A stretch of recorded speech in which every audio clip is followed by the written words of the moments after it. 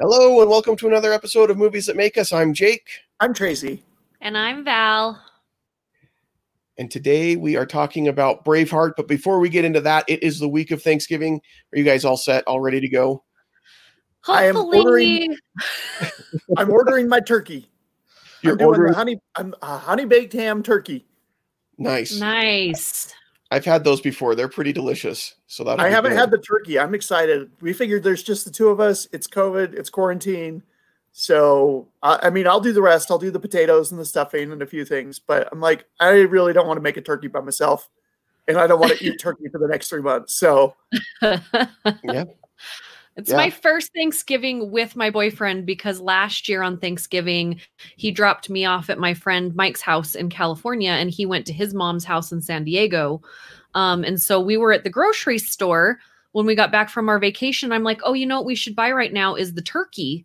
So he goes over and he picks the biggest turkey. It's like this big in the world. And I'm like, all right, well, I guess I'll wake up at like 2 a.m. to put that on. He's like, oh, I'll totally help you. And I'm like, I'll do it. It's fine. Really? So I actually enjoy, I figured out like during COVID, I really enjoy cooking and I've made 2 other like Thanksgivings by myself before. And I really do like getting up early when nobody's awake. The house is quiet. I can chop everything up, get everything in the oven. I'm just hoping that it'll be thawed.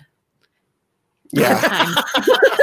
Start now. Start thawing the now. Science of the thaw. Yeah, the science of the thaw. You got to get it just right. Yeah, and this is the first Thanksgiving that we're not going to be spending it with any extended family as well, and it which is going to be really different. But at the same time, I'm kind of excited to kind of just not have to go anywhere because I feel like ever since my wife and I got married and then we had kids, these big holidays, and I love my family and I love my wife's family. So I hope this doesn't, if they listen, none of them listen to this, so it'll be fine. But like, I love them, but it becomes a marathon day. Like Thanksgiving and Christmas are these long going to everybody's houses and seeing everybody. And I'm thankful this year that the world has kind of forced us to have to stay home and take it easy on Thanksgiving. And it'll be really, really nice. So we're looking forward to that part of it.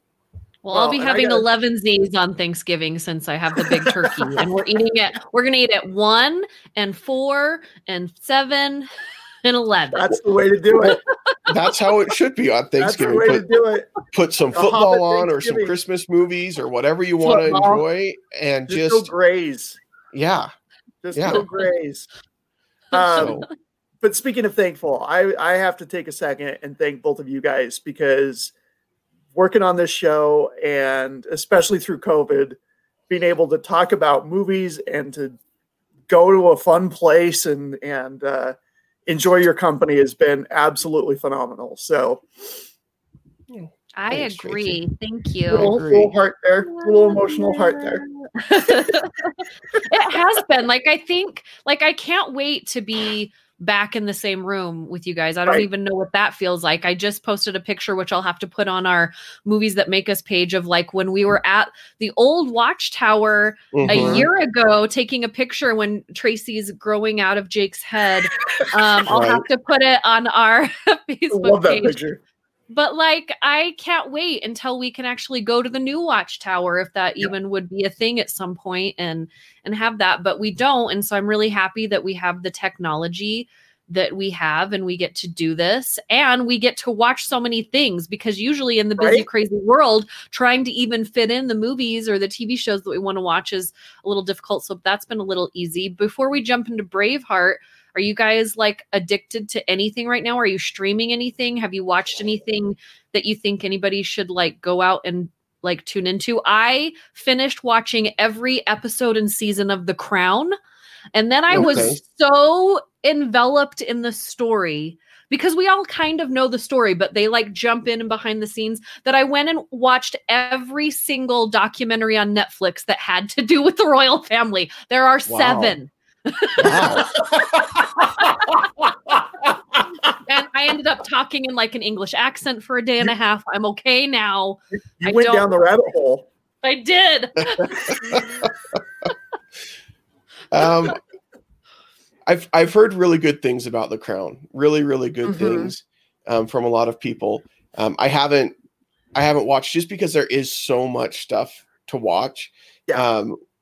We did a free trial of HBO Max that was supposed to last a week, and then I forgot to cancel it, so we went ahead and paid for a month. So we've got that going right now. I love HBO Max. You can get Wonder Woman.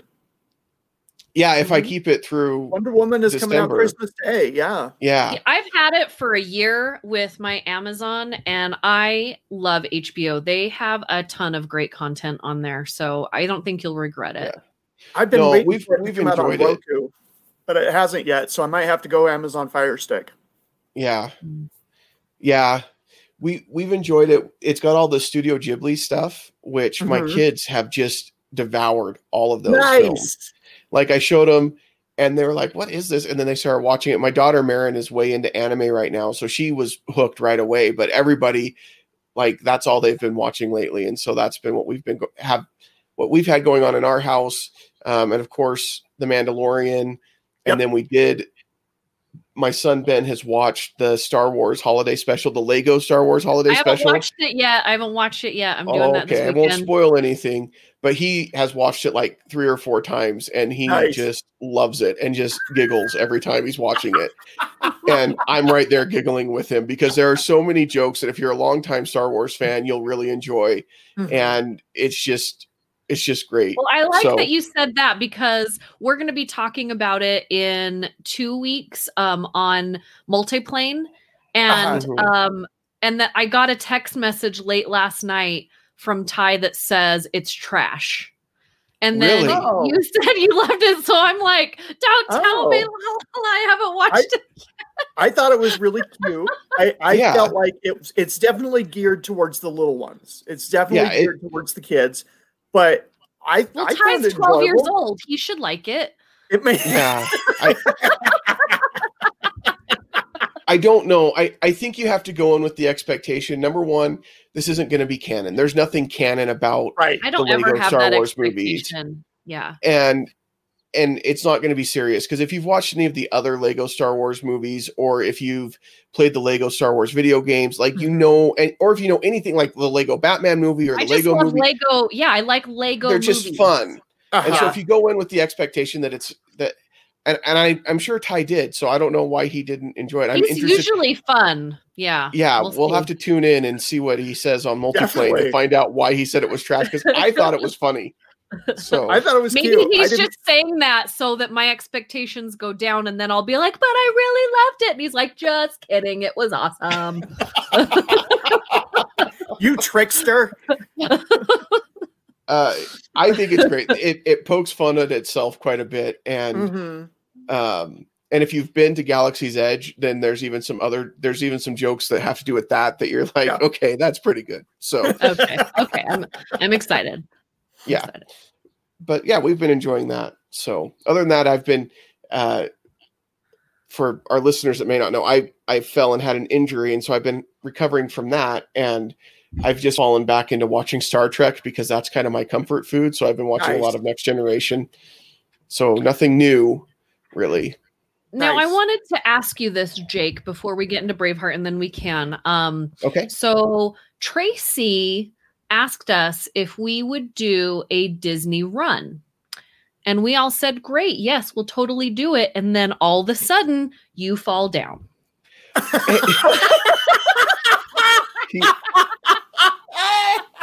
I think actually what happened was I fell and I saw Tracy talking on Facebook about possibly going down to Florida to finish his virtual Dopey challenge, which sounds incredible to me. Tracy, you're doing what, a 10K, a half, and a full? Oh my gosh. A 5-10, a half, and a full. Yeah, so that sounds insane to me. It is. You're amazing. You're amazing. But Tracy, I've always been inspired by the amount of running that he does and how devoted he's been to it and how healthy he's gotten as he's gotten into it. And it's been really amazing. And so I mentioned to him while I'm laying in bed recovering from this injury where I can't Oh, walk. it happened after? Oh, okay. It did. Yeah, it happened after that. Sorry, my I reached out timeline's to him blurred, and I Trey. said, maybe when I'm healed, I now appreciate my body more, and I'll want to get and do something like this. And so it wasn't. That would have been awesome, though. That would have been awesome if it worked out that way. That was like, yeah, let's do this. Oh, my hip broke my hip, fractured my hip. No, but I'm excited. We have 2022. We are going to go as a show, and we're going to run. And hopefully by 2022, I enjoy running. I've been doing it for 4 days now, and I still don't like it, but I'm going to keep going. I don't like it. I like the medals and I like the benefits, but yeah, the actual doing, like the whole runner's high, that's a myth. Oh, I get that. No, like once I'm done running, and then I go and I do some stretches and some weightlifting and some other things at the gym. I'm there for about 2 hours. Like the first day after I ran, I had there's always at the gym why I go is it always gives me these endorphins that make me feel good. That's why I go, right? It helps my mental health as well. But after I ran and I pushed, and then the second day I did it, and I did my other workout, and then I walked over to the weights. And as I'm walking, this whole thing just rushed through my body. And I was like, I feel really good right now. But while I was doing it, I'm like, I hate you, Tracy. I hate you. She cursed my name while at the gym. I'm just kidding. I didn't. You know where there's a lot of running at the beginning of Braveheart. That's true. That's a good segue. So, Braveheart, I'm really excited to talk about this movie. This is one of my favorite movies, and it kind of has some significance for me. This is the first R-rated movie that I saw in the theater. I think it came out, in 93? 95, I think. It was 19. I looked at this morning. 1995, Tracy, you're right. Okay, 95. Okay, so I was a teenager, and my grandparents every year for Memorial Day would go up to Jackson Hole. And for this year, they invited me to come with them, and they were taking the grandkids every year, one grandkid each year to Jackson Hole. And it is what every 13-year-old dreams of, a trip with two old people to Jackson Hole, Wyoming. Like, it is everything it sounds like it is. My grandma hit every shop in the whole city, and my granddad complained about it the whole time to me, and I was just stuck in the middle, so whatever. But there was a theater, and I don't know if this has changed a whole lot in Jackson Hole, but there was a theater that basically showed one or two movies, and the movie that they were showing at the time was Braveheart. It had come out that weekend, and that was the big movie. And my granddad's like, "Oh, let's go see that. That looks cool." And it's, it's got Mel Gibson, and it's got fighting and wars and everything. And my grandma was like, "Well, it's probably a little hard for Jake. He's still pretty young." Cause I was 13, barely a teenager. And she's like, "Oh no, he'll be fine. Let's just go see it." So we go in to watch it, and my eyes were open quite a bit. I mean, it was very it was pretty intense. Now watching it, I remember at the time thinking this is the most violent thing I've ever seen. And now you watch it and it's not overly gory compared to a lot of other stuff that's out there. You've seen worse things on Instagram. Yeah, exactly. But at the time, it just shocked me a little bit. And so that's my memory with Braveheart, is that my grandparents took me to go see that. And I think they were surprised. Yeah, exactly. My grandma's like, "Oh, don't put hair on his chest." That was always his thing that he'd say. Everything would put hair on your chest. He had me try coffee one time, just straight up black coffee, no sugar, no creamer. It's it'll put hair on your chest. And I've never wanted to drink coffee since then because it was gross. It's gross. Gross. But that was his thing. Everything will put hair on your chest. And for the next 2 hours, you were like, "Hey, what do you want to do? What do you want me to do? Do you want me to do?" Yeah, exactly. I had one sip. I'm like, "Let's go." So that's my story with Braveheart. This was the first R-rated movie that I saw, but it's one that I still really enjoy quite a bit. I like the story a lot. I like the acting. I think it's told in a really great way. And the violence that's in it isn't over the top, and it fits in with the story. And it just, I don't know, all around, I think it's a pretty good movie. Yeah, it definitely was pretty shocking for the violence. I remember when it came out, and I was finishing up my time at the old Video Shark, although we'd been bought out by Blockbuster. But I had a lot of people asking me, and I'm like, well, I don't really have a problem with R-rated movies, so I thought it was okay. But then they'd come back sometimes and complain about the violence, especially at the end. I think the end is kind of where it hits people the most. But yeah, it was quite violent at the time. I think when I first saw it, because I was probably 14 or 15 when it came out, and I did go see it in the theater. And I mean, I loved epic battle movies. And I do think that the way this film was made, and the way that I think a lot of epic movies were made during this time period, time frame, not time period, was you had the battles and you had the gore, but it was romanticized in such a way that that you almost, I don't know that it was as gory. Like, I think if you would have taken the romantic story out of it, of just who he was and why he did what he did and everything, it would have seemed a lot worse. And I haven't watched it in like 5 years until I watched it again the other day.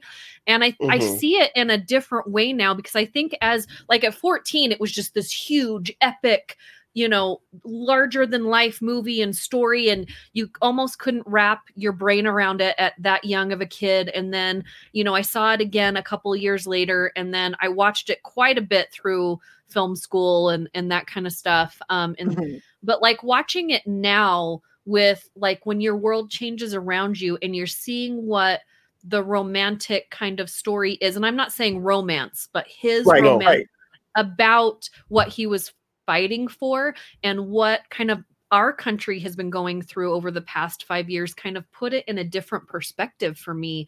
But it is like, it's really hard to watch, because like it's Mel Gibson does a really great thing about making you feel what is happening on screen with the things that he directs. He like, you can almost taste what's happening. Like, you can hear it, you can feel it, you can almost taste it. It's all the senses. He did it with Passion of the Christ. He did it with this movie. Like, it's Apocalypto.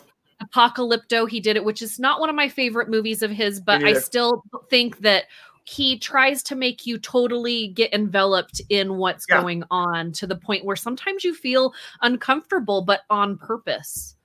Absolutely. Yeah. He's very immersive in that. Yeah. And it is interesting because, you know, okay. So I have a question. Did you guys find it weird watching it, knowing now what we know about Mel Gibson and kind of the stuff? Yeah, so that's a good question. That was a weird thing for me. And I try and divorce that sort of stuff from the film, but I just kind of, I don't know. It's hard for me because I'm with you, Tracy. I try to kind of keep that separate from any kind of art that I'm consuming. The reality is, anybody that's an actor or a director or a writer, or they're all going to have things in their personal life that I'm not going to agree with, regardless of whatever. And obviously his stuff has been a little bit more controversial than a lot of other people out there. But for me, an example would be like one of my favorite books that I loved growing up, that's still one of my favorite books to read, is Ender's Game. But I really struggle with the author of Ender's Game right now. And I think that this is similar for me. Like, this is still a really good movie, and what has happened in his personal life since then, and the comments that he's made and the things that he's done, like, doesn't change that this movie is still really, really good. And but it can be hard to look at it and be like, yeah, but he's such a guy. Yeah. We'll leave it at that. But like, I feel like it's harder for me to watch his newer work. Yeah. Going back and watching his older work for me isn't as hard, because I do feel like people go through different things at different stages of their lives, and sometimes they grow out of them. It's really hard for me to like listen to Michael Jackson music. I know some people it doesn't bother them, but like, I grew up loving him, and you know, like, but the newer stuff, like the Jackson 5 stuff, I don't have any issue. Like, my brain kind of decompartmentalizes like the life. So I think with Mel Gibson's newer stuff, like I watched The Patriot before I went on vacation. And because I was getting ready for all the patriotic things that I was going to be doing. And I really thought I was going to have an issue with it, and I didn't. And then when I turned Braveheart on, I didn't either. And I think it's because, and I'm going to give him credit for this, when Mel Gibson plays certain roles, he disappears into those roles. Not always, not in every movie. I do think his newer stuff, he's just totally him. I can't get past seeing him. But in his older stuff in the 90s, I really do think he did a great job at disappearing into this film. And I didn't know this, but he didn't even want to be the main character. He really just wanted to direct this film, but because he had only done some smaller pictures, the studio was like, well, I was going to say, I think he only did Man with Two Faces. Man Without a Face. Man Without a Face. That's he did, but he did like a short or like some independent, like obscure thing or something.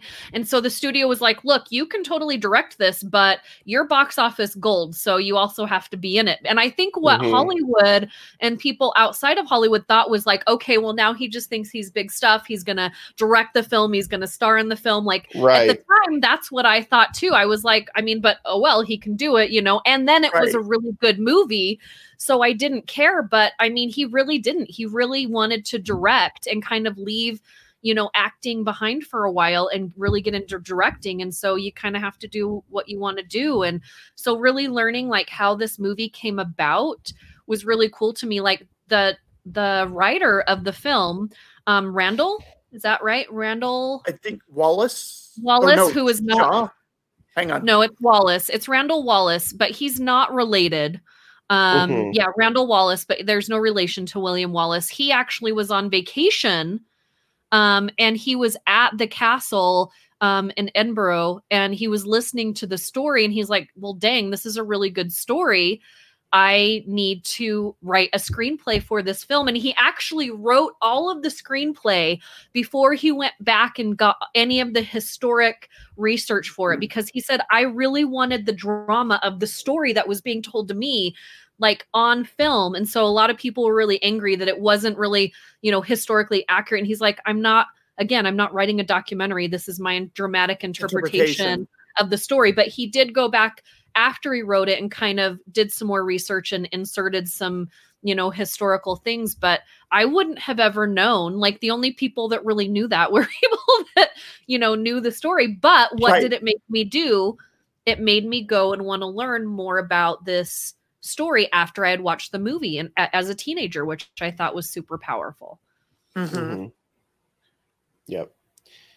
I remember this movie being really, really long when I was a kid, like, because it's 178 minutes. Long.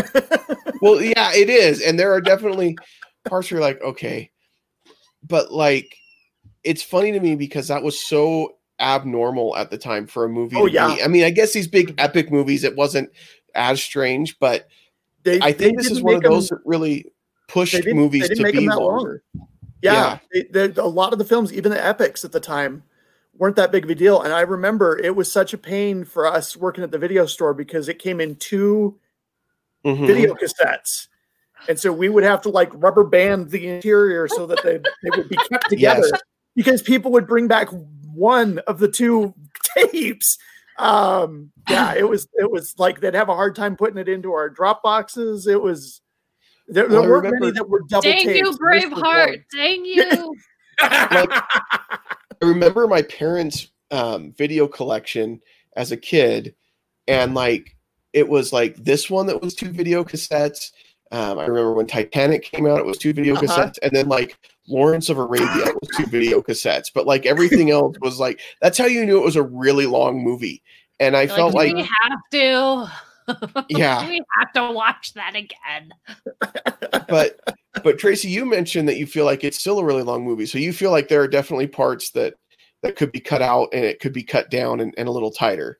But I hadn't watched it probably since early 90s. Oh. And I was watching it again last night. And when I went to film school, editing was my jam. I loved being in the editing room. I loved, and one of the things that it was drilled into our heads was you got to cut to the bone. Like you got to cut and cut and cut. And they have the term kill your darlings. I don't think they teach that anymore. I don't either. Just let it fly. Do whatever you want. 4 hours, yay! I'm watching last night and I'm like, oh, another reaction shot. Oh, okay, there's another shot. Okay, we're gonna watch him ride his horse across the entire field. Okay, here we go. There's a lot of editing that could have been done, in my opinion. I don't like to go back and criticize previous works, and it is what it is. But to me, I was just like, oh, it was kind of driving my editor brain crazy. So it's kind of our job to go back and criticize previous works. Isn't that what our show's about? This is true. Like we talk about what we love about it, but at the same time, we're not always kind. Right. So I mean, I love the setting. It's absolutely gorgeous. The cinematography was pretty good. The acting's pretty good, but the editing, man, I was just like, this thing is bloated. It could definitely use a trim. Yeah. And it's funny because having kind of grown up watching this and it was one of my favorite movies, I don't know that I ever really thought that until I watched it again recently. Had my wife sit down and watch it with me and then watched it again for the show, where I feel like, yeah, it definitely, like, you think of it as this big epic war movie, but the battle scenes are few and far between, really. And like the music, which is beautiful, there's a lot of it that's that really kind of slow music, and you're like, and the scene combined with the music just drags on forever, and you're like, okay, when are they going to start chopping people's legs off and like shooting people in the butt with arrows? Like, when does that happen? I want to see somebody get shot in the butt. Yeah, exactly. Which I don't understand. If you're going to sit out there and wave your butt around and then they're going to shoot arrows at it, there's no way I'm turning around the front and doing that, because then they're going to shoot arrows there too. This is like the Skyrim meme about being shot in the knee, but worse. Sorry, I'm talking to my daughter. She's coming in asking if she can play games, but she's got schoolwork she needs to finish first. Go finish your schoolwork. So, what's something cool is that some of the people who played warriors in the film were actual soldiers.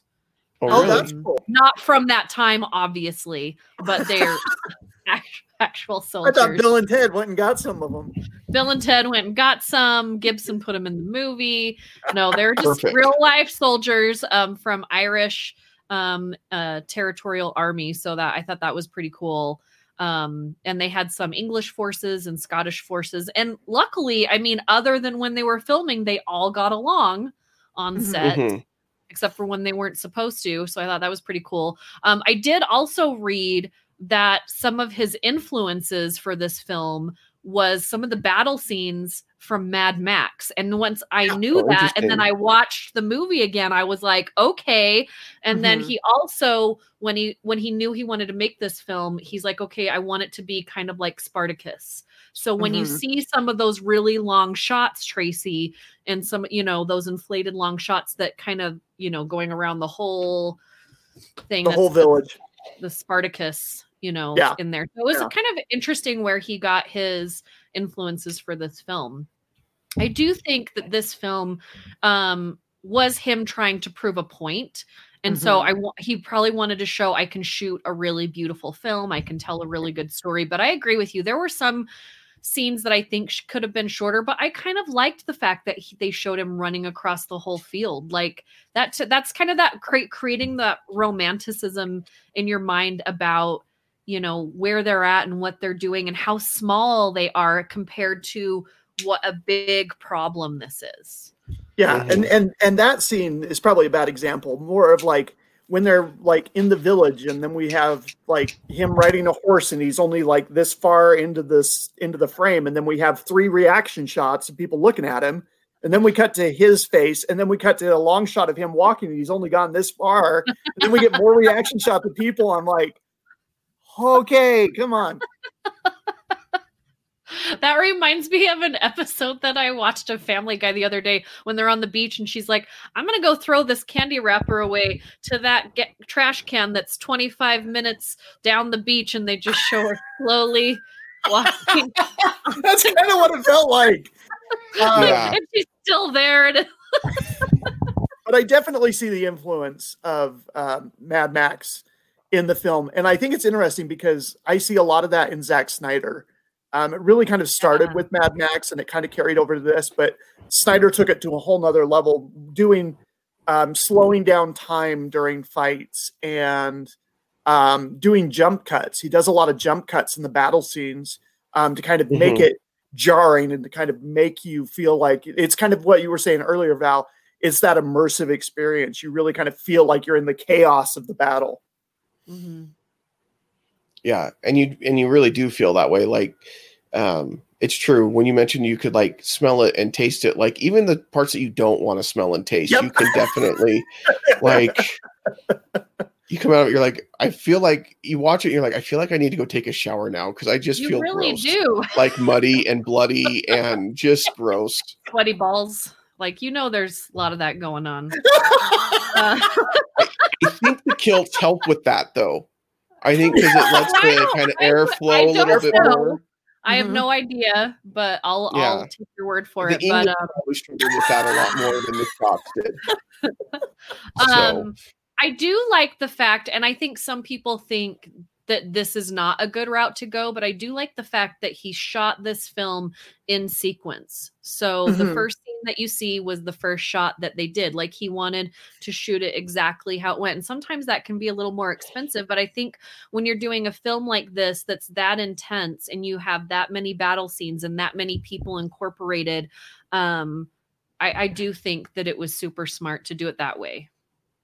Yeah, and it's always, and as someone who's not a filmmaker, it's weird for me to think about when filmmakers don't do it that way. And I know that that's not a common way to do it. Like it's much more common to kind of shoot the scenes in different order because of, budget needs or logistics. You might have logistics reasons. Like you have an actor who can only be on set for this many days. And so you've got to get all of his scenes or her scenes done and things like that. Right. But like, I think with Lord of the Rings, one of the first scenes that they shot was the final scene in Mount Doom. Oh, and interesting. That's just weird to me. And I'm sure that someone can correct me. I'm sure if Larry listens to this episode, he'll let me know if I'm wrong. But I thought I had heard that somewhere. But like, no, I think you're right. And I think that's so weird to me because like shooting in sequence, like this movie shooting in sequence at the end, when he's looking exhausted, he's probably exhausted from making the movie, and like, it just seems like there's a little bit more realism because they've gone through the journey of making this film as they get to the end of the film. And so I think that's an interesting way to do it. And it worked in this movie. I mean, it worked for them to do it that way. Your actors feel like they're going through the journey with you. I think when you slam an actor with something like that, so crazy as their first shot, you're really gambling. Like I remember when Halle Berry was interviewed for Monsters Ball and the first shot that they shot was the one of her naked.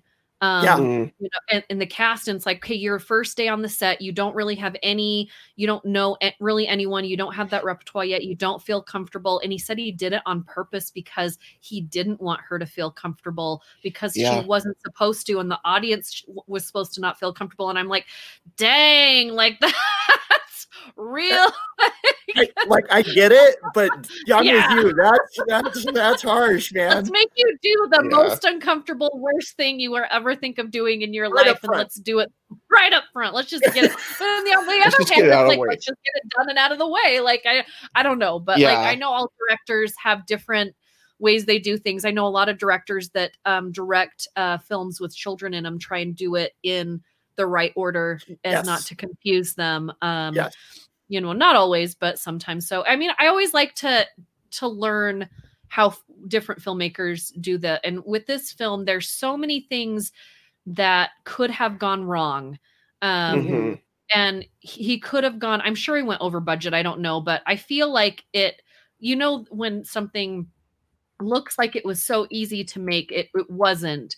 But the movie, to me, there were some issues, but I really just enjoy watching it. I enjoy thinking about it. But then when I came back and I watched it again, I realized that there are some things about the film that maybe are not politically correct. And then I stopped myself and I'm like, shut your mind off. Like, this is a movie about a time that wasn't politically correct. I'm just like, like, I feel like, do you guys feel that as you're watching movies and TV shows these days? Sometimes. Like, just because of everything that's going on, you catch yourself doing that and you're like, oh, wait a second.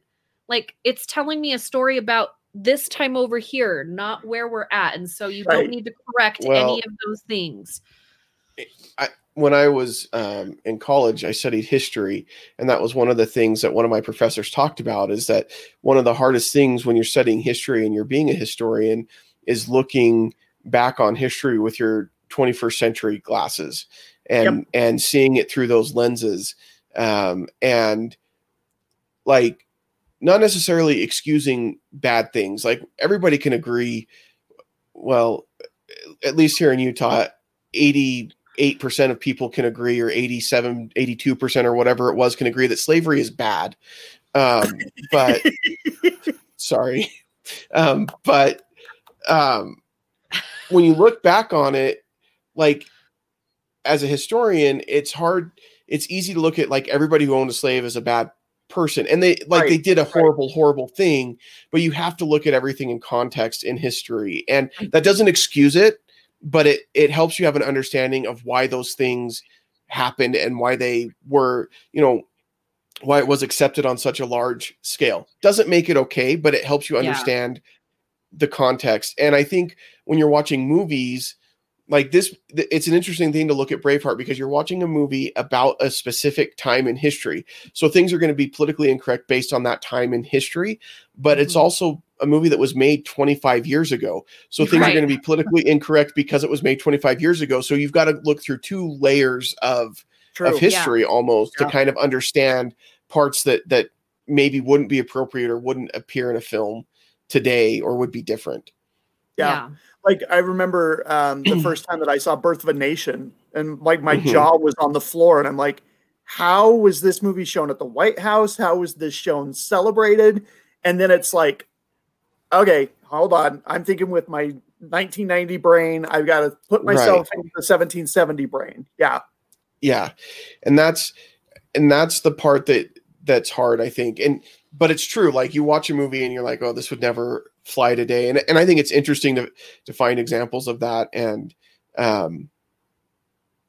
sometimes that's okay, and you can put it in context and it makes it okay. And then other times it is a little too much. I mean, Disney has some movies that are on Disney Plus where they'll put the disclaimer on there that, like, listen, this is a product of its time. Peter Pan is a great example. The What Makes a Red Man Red is a horribly racist song that in context and at the time was okay. It shouldn't have been, and that doesn't make it okay, but that is an example of that. However, what you won't find on Disney Plus is Song of the South. Anywhere. Somehow they've decided as a company that even in context is too far. Yeah. Mentioning Peter Pan really quick, my former boss has a little 3-year-old, and she's been addicted to Disney Plus, which my boss is like, it's a godsend because she can watch Disney Plus and because she's not in school. So she's like, she can be entertained. This is great. I can get my work done. And she watched Peter Pan, and my boss was like, oh, that's a cute show. And then her 3-year-old started walking around the house going, we're off to kill the engines. Yeah. I was like, oh. I mean, but we all sang that song as a kid. Like, I would rehearse that whole entire show because I didn't understand until I was older. So yeah, I mean, I totally right. Like, I watched The Patriot, and then I went to Gettysburg 2 days later. And then we tried to watch The Patriot again, like a day after we went to Gettysburg, and we couldn't get through it. Like, I don't know that The Patriot would be made like exactly how it was made today as it was made when it was made, because of just the feelings of things. And it's great to learn history, and it's great to watch movies that are dramatic interpretations of the times, so that then you can go actually learn about what was what really happened. And it's interesting because some films, I think there's 3 different ways that films approach it. One is to just make it all okay. Another is to almost kind of make it all better. Like, you could tell a story about the Civil War. Like Glory is a great movie about the Civil War, right, and about the Black Regiment and everything. But you don't want to make it all roses, right? You don't want to make it seem like the leaders that were in charge were like totally okay with it and like so forward thinking and progressive and everything else. Like you don't want to do that. You want to still make it real, but tell these stories, because when you overly make it positive and like, look, there were people, you don't want to make it inaccurate in either direction, right? You don't want to make it worse than it was, and you don't want to make it better than it was. You want to try to find that middle ground where it's an accurate portrayal of what things were like at the time, because there was a lot of hardship, a lot of trials, a lot of suffering for a lot of people in the history of this world. And those stories need to be told. Mm-hmm. And they need to be told well, so we can understand that and we can empathize. Yeah. Part of watching a movie is I can put myself in a character's spot and in the story and kind of understand their point of view in a way that I can't do any other way. Books is another way to do it, but like, I can be that character for a minute and try to understand a little bit of what they went through in a way that I couldn't do it any other way. So you want to make sure that you're doing that in an accurate way to help people kind of mm-hmm. understand someone who's different and what they're going through. Because we need more empathy in the world, and we need more of that feeling of like how hard it must have been and things like that. Mm-hmm. And I think there are moments in this film where you do feel that, like you feel the plight of the Scotsman as the lords come in and Prima Nocta, which Michael Scott on The Office didn't understand, but obviously it was a horrible, horrible thing. But like when they come into that wedding, not William Wallace's wedding, but the other wedding, and she willingly goes with him, and her husband is just like, but she knew she wants to save him. Yeah. They'd both be dead. Yeah. And I don't know, like watching that scene every time, I'm like, I would have died because I would have done everything I could to protect my wife in that situation. And like the courage that she had to just be like, no, I'm just going to go. And like, what an awful, awful thing that the English were doing to the Scots at the time. And just horrible stuff. And mm-hmm. but you feel that as you're watching the movie, and I think that that's one thing that Mel Gibson gets right in this, is you feel their plight, and you're ready to go out and join them on the front line and fight against the English, and I think that that's just powerful storytelling. Mm-hmm. I definitely go ahead. Please. Mine's really silly. I was going to say, I guess I really noticed more this time, like how many salon selective moments Mel Gibson had, like where mm-hmm. the wind is blowing through his hair. But I never noticed that in the past because I was just so enamored with how beautiful like the scenery was and the lighting and the coloring and everything. But I was just like, dang, I wish I would have like counted how many times they did that shot with him throughout the film. and I love, I said to my wife last night, I'm like, in a world where there's no showers and everything's mud caked, and he's got this perfectly conditioned flowing hair that's just glowing with the sunset behind him. And yeah. Why does Loki have greasier hair than William Wallace? Like, I feel like it should be the other way around. Yeah. And there are times where his hair is very grimy, but there's some beautiful long flowing hair shots, and makes me, as a bald man, makes me very sad. Oh. Sorry, Tracy. The film should come with a warning for like bald people, like just warning. So this is going to put hair in your head. Drink some coffee. You may not get hair on your head, but you'll get it on your chest. There you go. Yeah, exactly. There you go. Straight up black coffee as a teenager or a younger person. Put hair on your chest. We don't recommend it, actually. No, obviously not. It was gross. It's awful. My granddad was just funny because everything was supposed to put hair on your chest. So I just remember thinking as a kid, how hairy does my chest need to be when I grow up? He showed you. This is a picture of Robin Williams, and mm-hmm. And that's the standard. That's the goal you want to meet. I love some of the side characters. Burt Reynolds, Tom Selleck, You're wearing the mustache. You could be either right now. Listen, it's true. I wish my mustache looked half as good as Tom Selleck's. Like that man. You're almost there. You'll be there in a couple getting there. As I was sitting in the hospital, they had some daytime television is all old people commercials, and so they had some reverse mortgage commercial that was Tom Selleck, and he still looks really, really good. I'm like, how? It's just not fair that some people just look that good their whole lives. So I do want to just talk about some of the side characters, or at least one in particular. The Irish guy is one of my favorite characters in like all of film. The one who talks to God, and just like he is just so hilarious. Like when he talks about going into battle the one time, he's like, "Yeah, I'll be fine. The Almighty's let me know I'll be fine. You're effed, but I'll be fine." Like, oh my gosh. Well, I love the line. I think it's my favorite line in the film where he's like, if an Irishman wants to talk to an equal, he's got to talk to God. Yeah. Yeah, that was his whole... And I love that whenever he talked about Ireland, he talked about his island. Yes. He's like, oh, my island. It's not Ireland, it's my island. Like, it was his. Yeah.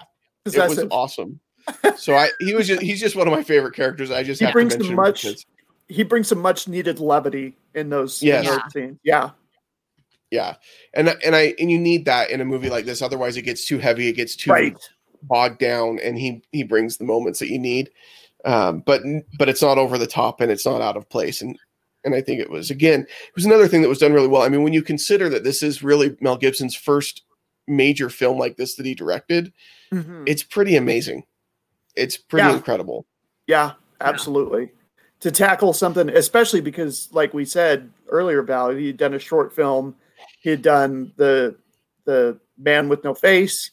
To take on this epic film where you got to film on location, which is always more difficult. You're dealing with a huge cast and extras.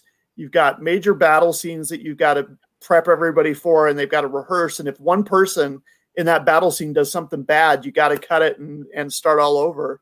That's a huge undertaking. I definitely have to give him credit for taking all that on. Yeah. Can we talk about the end of the film? Sure. I didn't see it coming. I didn't know if I could watch it the first time. There were just so many things going on at the end of that film. And at the time, I don't know, was there anything like that brutal being shown in a big film like this? No. Like I tried to look up and see if there was like a precedence. I mean, I know that same year Casino came out and that was kind of brutal, but like with this specific film, like they slowly take this man apart. Right. Yeah. And yeah, I'm with you. There weren't any that I can think of. I remember when this came out, like I said, I was working at the video store, so I got a lot of feedback from a lot of people. And people were just really upset because they didn't know the story of William Wallace. They didn't know what actually happened to him.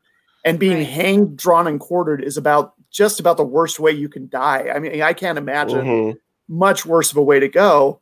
So you're expecting the protagonist to come out on top. You're expecting him to lead his people to freedom and live happily ever after.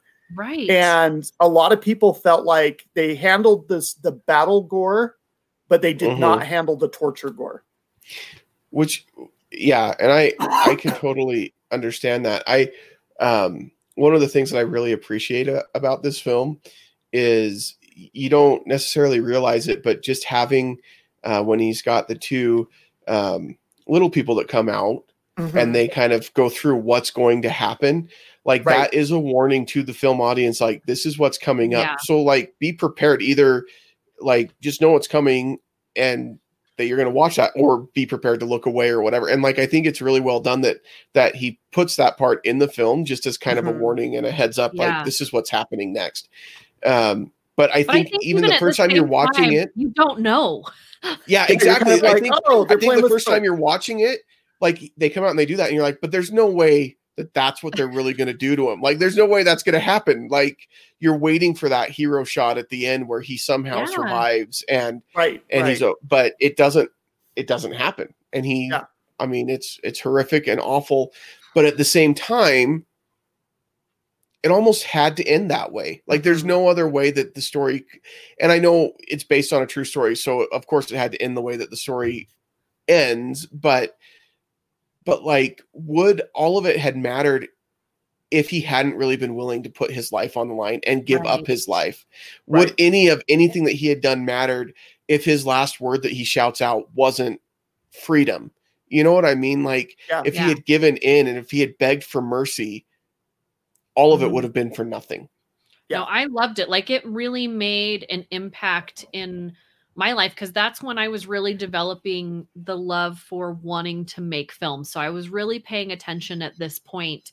And it was the first movie I think I had seen like this, where you're talking about a hero, you follow the hero through a story, and then at the end of the movie, the hero dies. Like for me at that age, that was the first time I had ever seen that happen. And I love now, like it's one of my favorite things when a movie does not have a happy ending when it shouldn't. You know what I mean?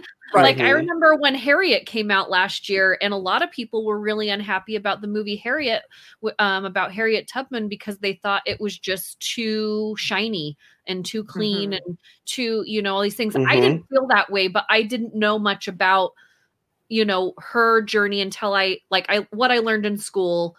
You know, then I saw the movie and then I went and learned more about it. But, you know, there was a huge community that just thought it wasn't real enough. And I think, I mean, if anything, Braveheart, it may not be historically accurate in every single, you know, way that he got where he got.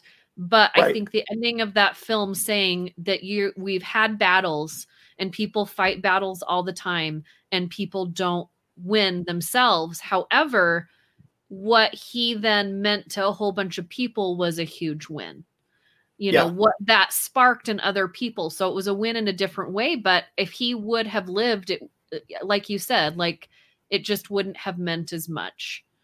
Yeah. And if they would have cut the story off before all that happened and he's riding off, you know, with his soldiers, and then they scroll up the screen and then William Wallace was, you know, like they do that in some of the movies where, you know, and then they tell us all the bad things that happened and they don't show us, you know, I don't always need a Django Unchained. That movie is really hard for me to watch, but it's really nice when you have a filmmaker that can show you the good, the bad, and the ugly and the romantic all at this in the same movie. And it's a good combination. And I do think this was a good combination of that. Well, and you need that, right? I mean, history, real life is good, bad, and ugly. And part of the reason that we move forward and part of the reason that we get drawn to a cause is because of people like a William Wallace that are willing to give their lives for a cause that's a good, righteous cause. I mean, I'm not talking about being a patriot or fighting for freedom against being compassionate toward other people. I'm talking about a real cause where your rights and freedoms and you are looked down on as not a real person.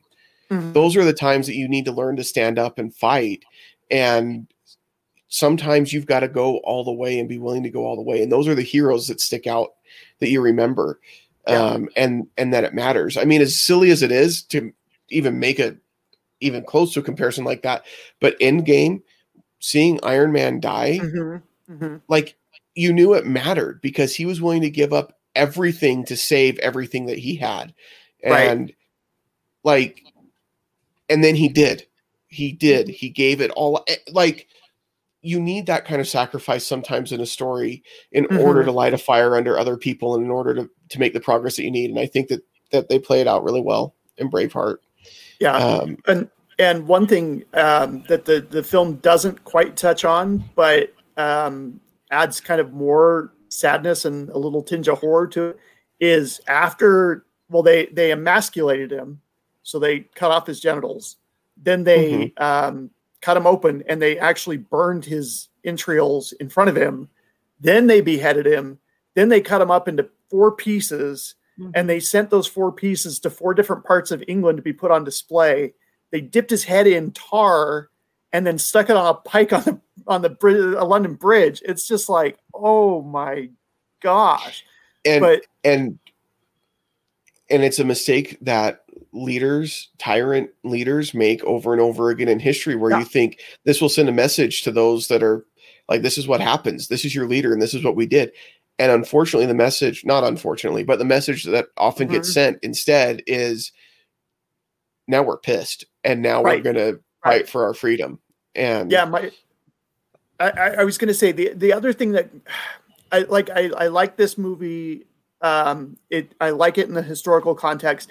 It frustrates me when people take this type of movie and use it to talk about the freedoms that they're being oppressed by when they're not really being oppressed by anything. It's like, you forget this movie meant something. Like, he fought for something that was actually legitimately a righteous cause. And I see these memes of the William Wallace face paint and, I'm not going to wear my mask. And it just drives me nuts. It's like, you don't really know what oppression is, man. So you gotta, I'm with you, Jake. You got to keep that historical context. You got to understand that this is why this happened. I think within the American psyche is this idea of, we are rebels and we are patriots and we are, we're not going to be oppressed by government, because that's something that we have inherited from 1776 down until today, that we are not going to be subject to a tyrant ever again. And so we are looking within that American psyche. I think we're always looking for that fight. The problem is some of us find it in the wrong place. Fighting against being compassionate toward your neighbor and wearing a cloth over your face. That's not fighting for freedom. That's fighting for your comfort. That's fighting for, and I don't want to get overly political, because we're not a political show by any means, but I don't think it's politics. Like, that's not fighting for freedom. That's fighting for your comfort, fighting for just your own selfish whatever. But it's a misrepresentation of what this person did and what they stood for. Yeah.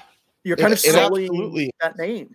I gotta tell you, go ahead.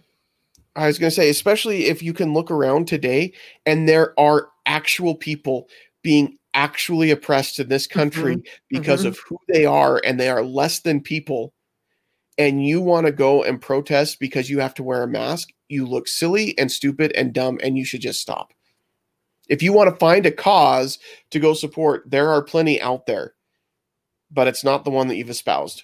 So anyway, sorry, Val, what were you going to say? No, I mean, I think, I feel like I'm in touch with a lot of things, even being here in Utah, that are going on in the world around us. I try and, keep myself knowledgeable about things, but we went to Independence Hall in Philadelphia, and I had never been there before, and you could only go a few people in at a time. So it was even more of a cool experience, because it's not a building full of people. Like, there's 6 of us standing in this huge room where the men who signed the Declaration of Independence 86,000 days ago, 86,000 and whatever days ago, I posted about this yesterday, and just standing there and understanding that they were in that room breaking the law so that we could start fighting for the freedoms that we wanted. It didn't, what I don't think people understand is that the freedom didn't start in 1770. They signed a document that pushed us in the right direction. And now, since that document has been signed, it's up to us as humans, as people who live in the United States, to then fight for more freedoms as we recognize them. It's a working document. They signed it, but it's a working document. We're a working government. And to just stand there with everything that's going on after going to Gettysburg and going and doing all that, and then coming home and watching Braveheart, it's just like, all this stuff that's going on. And then like going into a Home Depot in Oklahoma where it says to put your mask on, and these big, huge pictures, like you have to wear a mask, and we go in to get spray paint so we can go graffiti things, because that was all right. Legally graffiti things in Texas. you know, there was still at least 20% of the people in that building not wearing a mask, because in Oklahoma and in parts of Texas, like, they feel like it is their right to choose. And I mean, we've built the country where until somebody says they have to, it kind of is their right. I don't agree with it. Right. But you know, I agree with everything that you said, Jake. And I think watching this film and watching other films and really, you know, looking at how we take a lot of things for granted. You know, I just, yeah, it's, and getting into, like, I've already watched next week's movie, and I have to say there's a lot of similarities, in cinematography, but also in how I felt after I watched Last of the Mohicans. That's what we're talking about next week. I hope so, because that's what I watched. Yep, that's the plan. I was going to tease it later, so this is a perfect segue. I figured we're an hour in, so I'll get there. But I feel like these movies back to back with where we are in our country right now and everything that I just experienced, going to Washington, D.C., Boston, Philadelphia, you know, all these places where our country began, and then kind of seeing what's going on in our country right now, I just kind of feel stupid. You know what I mean? Like, I feel like I'm not doing enough. I feel like if I was somebody who fought all of these battles in any one of these circles of movies that we're watching, and I was standing outside of America right now and looking in, be like, what the heck are you guys doing right now? So every once in a while, I just step back from my life and I look in and I'm like, what am I not seeing? And I feel like as a country, all of us need to step out and look in and be like, what am I not seeing from every side? You know what I mean? Right. And I think that's, as a film watcher, as a movie watcher, that's the really cool thing that we get to do, is we get to step outside of what we're being told. We get to see it as a whole picture and then kind of go through it as in, you know, well, I can't believe they didn't see that, or I can't believe they did that, or that happened. But when you're in it, you just don't see it. And so that's why I think every once in a while, we all just need to step out of the movie that we're in, that is our lives, and kind of be like, what are we not seeing? What are we not seeing? I love that. And I think that's a great point, Val. And I think one of the things that you said, it's easy to get overwhelmed by all the things that we're not doing. But the reality is, you look at someone like a William Wallace in this movie, he wasn't concerned about overthrowing the King of England and getting him out of Scotland. He was concerned about his little village, his wife, his little circle, and his own personal little life. And I think if we can focus on our own small communities and making the differences that we can in our own social circles, and trying to be a force for change in a good way, just in the people that we influence and that we're around, I think that speaks volumes. And that's where it starts, right? It's those little fires that spark. It has to be. And turn into a big fire that brings about change. And so, like, don't get overwhelmed by all the stuff that we can't do and we can't change and we can't fix that we want to fix, that we would love to. But I agree, expand beyond your own little movie and see what else is out there, and then change what you can in your own circle and be that force for change. Yeah. Well said, both of you. I got nothing to add. That's beautiful. Let's rate the movie. Yeah, I was going to say, now we need to give the movie a grade. Now, why don't you start? I really think this movie was beautiful. It did have some issues, I think, for me, just like you said, it was a little bloated. There were some things that could have been trimmed down. But all in all, I really enjoy watching it, and I think it's a solid B. It's not a movie I can watch all the time. It takes a lot of energy to watch this film, I think, just because you have to think about so many things. You go through all the emotions. I think a solid B for me. I definitely enjoyed it. It's a beautiful movie. Yeah, I love the cinematography. I thought the acting was really strong. But like I said, the editing was just driving me nuts. You could have really trimmed this movie down. And it's interesting because a movie, like you said earlier, Jake, Endgame, it's just about as long, and I didn't feel like pretty much anything could be cut from that film.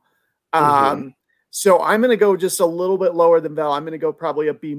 I don't think it's held up as well. I think that there's a lot of nostalgia with this movie that people bring to it. Watching it through just my right now film critic brain, I'm going to go B-. Doesn't mean I hated it. Doesn't mean that I don't think it's worth seeing. Still a good grade. B- is still a good grade. It's not bad, but to me that was driving me nuts. So we are kind of a little bit of a spectrum on this one this time, because I'm going to go A on it, because, and for me, I don't look at it the same way that you do, Tracy, with an editor's lens or Val as a film critic, because for me, it's just a story that speaks to me. And every time I watch it, I'm ready to go throw on a kilt and go face the English. And it's part of the reason my wife won't let me buy a kilt, probably, because if I watch this movie, I'm going to be right out there with my face painted. And that's the first step. It's going to lead down a rabbit hole, and it's just going to be, But this story has always resonated well with me, as far as the idea that, you can take someone's life, but you can't take their freedom. The idea that, just some of the lines that come out of it, every man dies, but not every man truly lives. And like finding ways to make a difference around you. So for me, it's an A, just because it's one of my favorites. And so it's hard for me to go lower than that. Yeah, totally. But I do agree, Val. This isn't one that like, hey, I want a nice, fun movie to watch this afternoon. Let's throw on Braveheart. Like, we watched that last Friday. Again, it would be closer to an A for me if it was. You guys know I only give A's to movies that I can watch over and over, and I can watch this movie every couple of years. Like watching it in the same. It's just because it's every emotion. Like you go through every single emotion, and it's exhausting, but in the best way, But it's like, I got to cleanse my palate with something. I liked it better than 17 again, if that helps, Jake. I hope so. Oh my gosh. It does. But no, that's the great thing about film. And I think sometimes we forget that in our fandoms, is that it's okay to have differing opinions, and it's okay to have different emotional responses. Like you get people who are like, well, if you didn't like it, then you're an idiot, that type of thing. And no, man, it's all subjective. Art's subjective. So, next week's going to be interesting because I have some opinions about The Last of the Mohicans. So cool. I haven't watched that in a long time, so I'm interested to go back and check it out. Yeah, it's a good one. I always loved Last of the Mohicans because that's where Hawkeye on MASH got his name, was from Hawkeye and Last of the Mohicans. So the book, though, not the movie, obviously, because the series predates it anyway. But still, it'll be fun to talk about. And it's a good one to do post-Thanksgiving, I suppose. Yeah, so. I didn't even think about that, but yeah. I didn't either. Not what we planned. I was thinking about it. I was like, oh, man, we did not plan that. Subconsciously, we really wanted to make you feel bad. Last year, we did Planes, Trains, and Automobiles. This year, we're doing Last of the Mohicans. I know. Well, it's hard because there's like Planes, Trains, and Automobiles, and then like Dutch, and that's pretty much it for Thanksgiving themed movies. Yep. So we're kind of so we got to do something different. In any case, if you guys like this, please go ahead and like and subscribe on our YouTube channel. That helps other people find us and gets us out in front of more faces. You can find us in all the places: Facebook, Twitter, Instagram, and you can send us feedback at podcast@moviesthatmakeus.com. If you have any suggestions for any movies that you'd like us to cover, or any thoughts on this episode or any episodes that we've done, we always love to hear from you. Thank you so much for watching. This was kind of an episode that we took to a lot of different places, but hopefully you enjoyed it. We had fun talking about it. Until then, we won't see you at the movies. Freedom!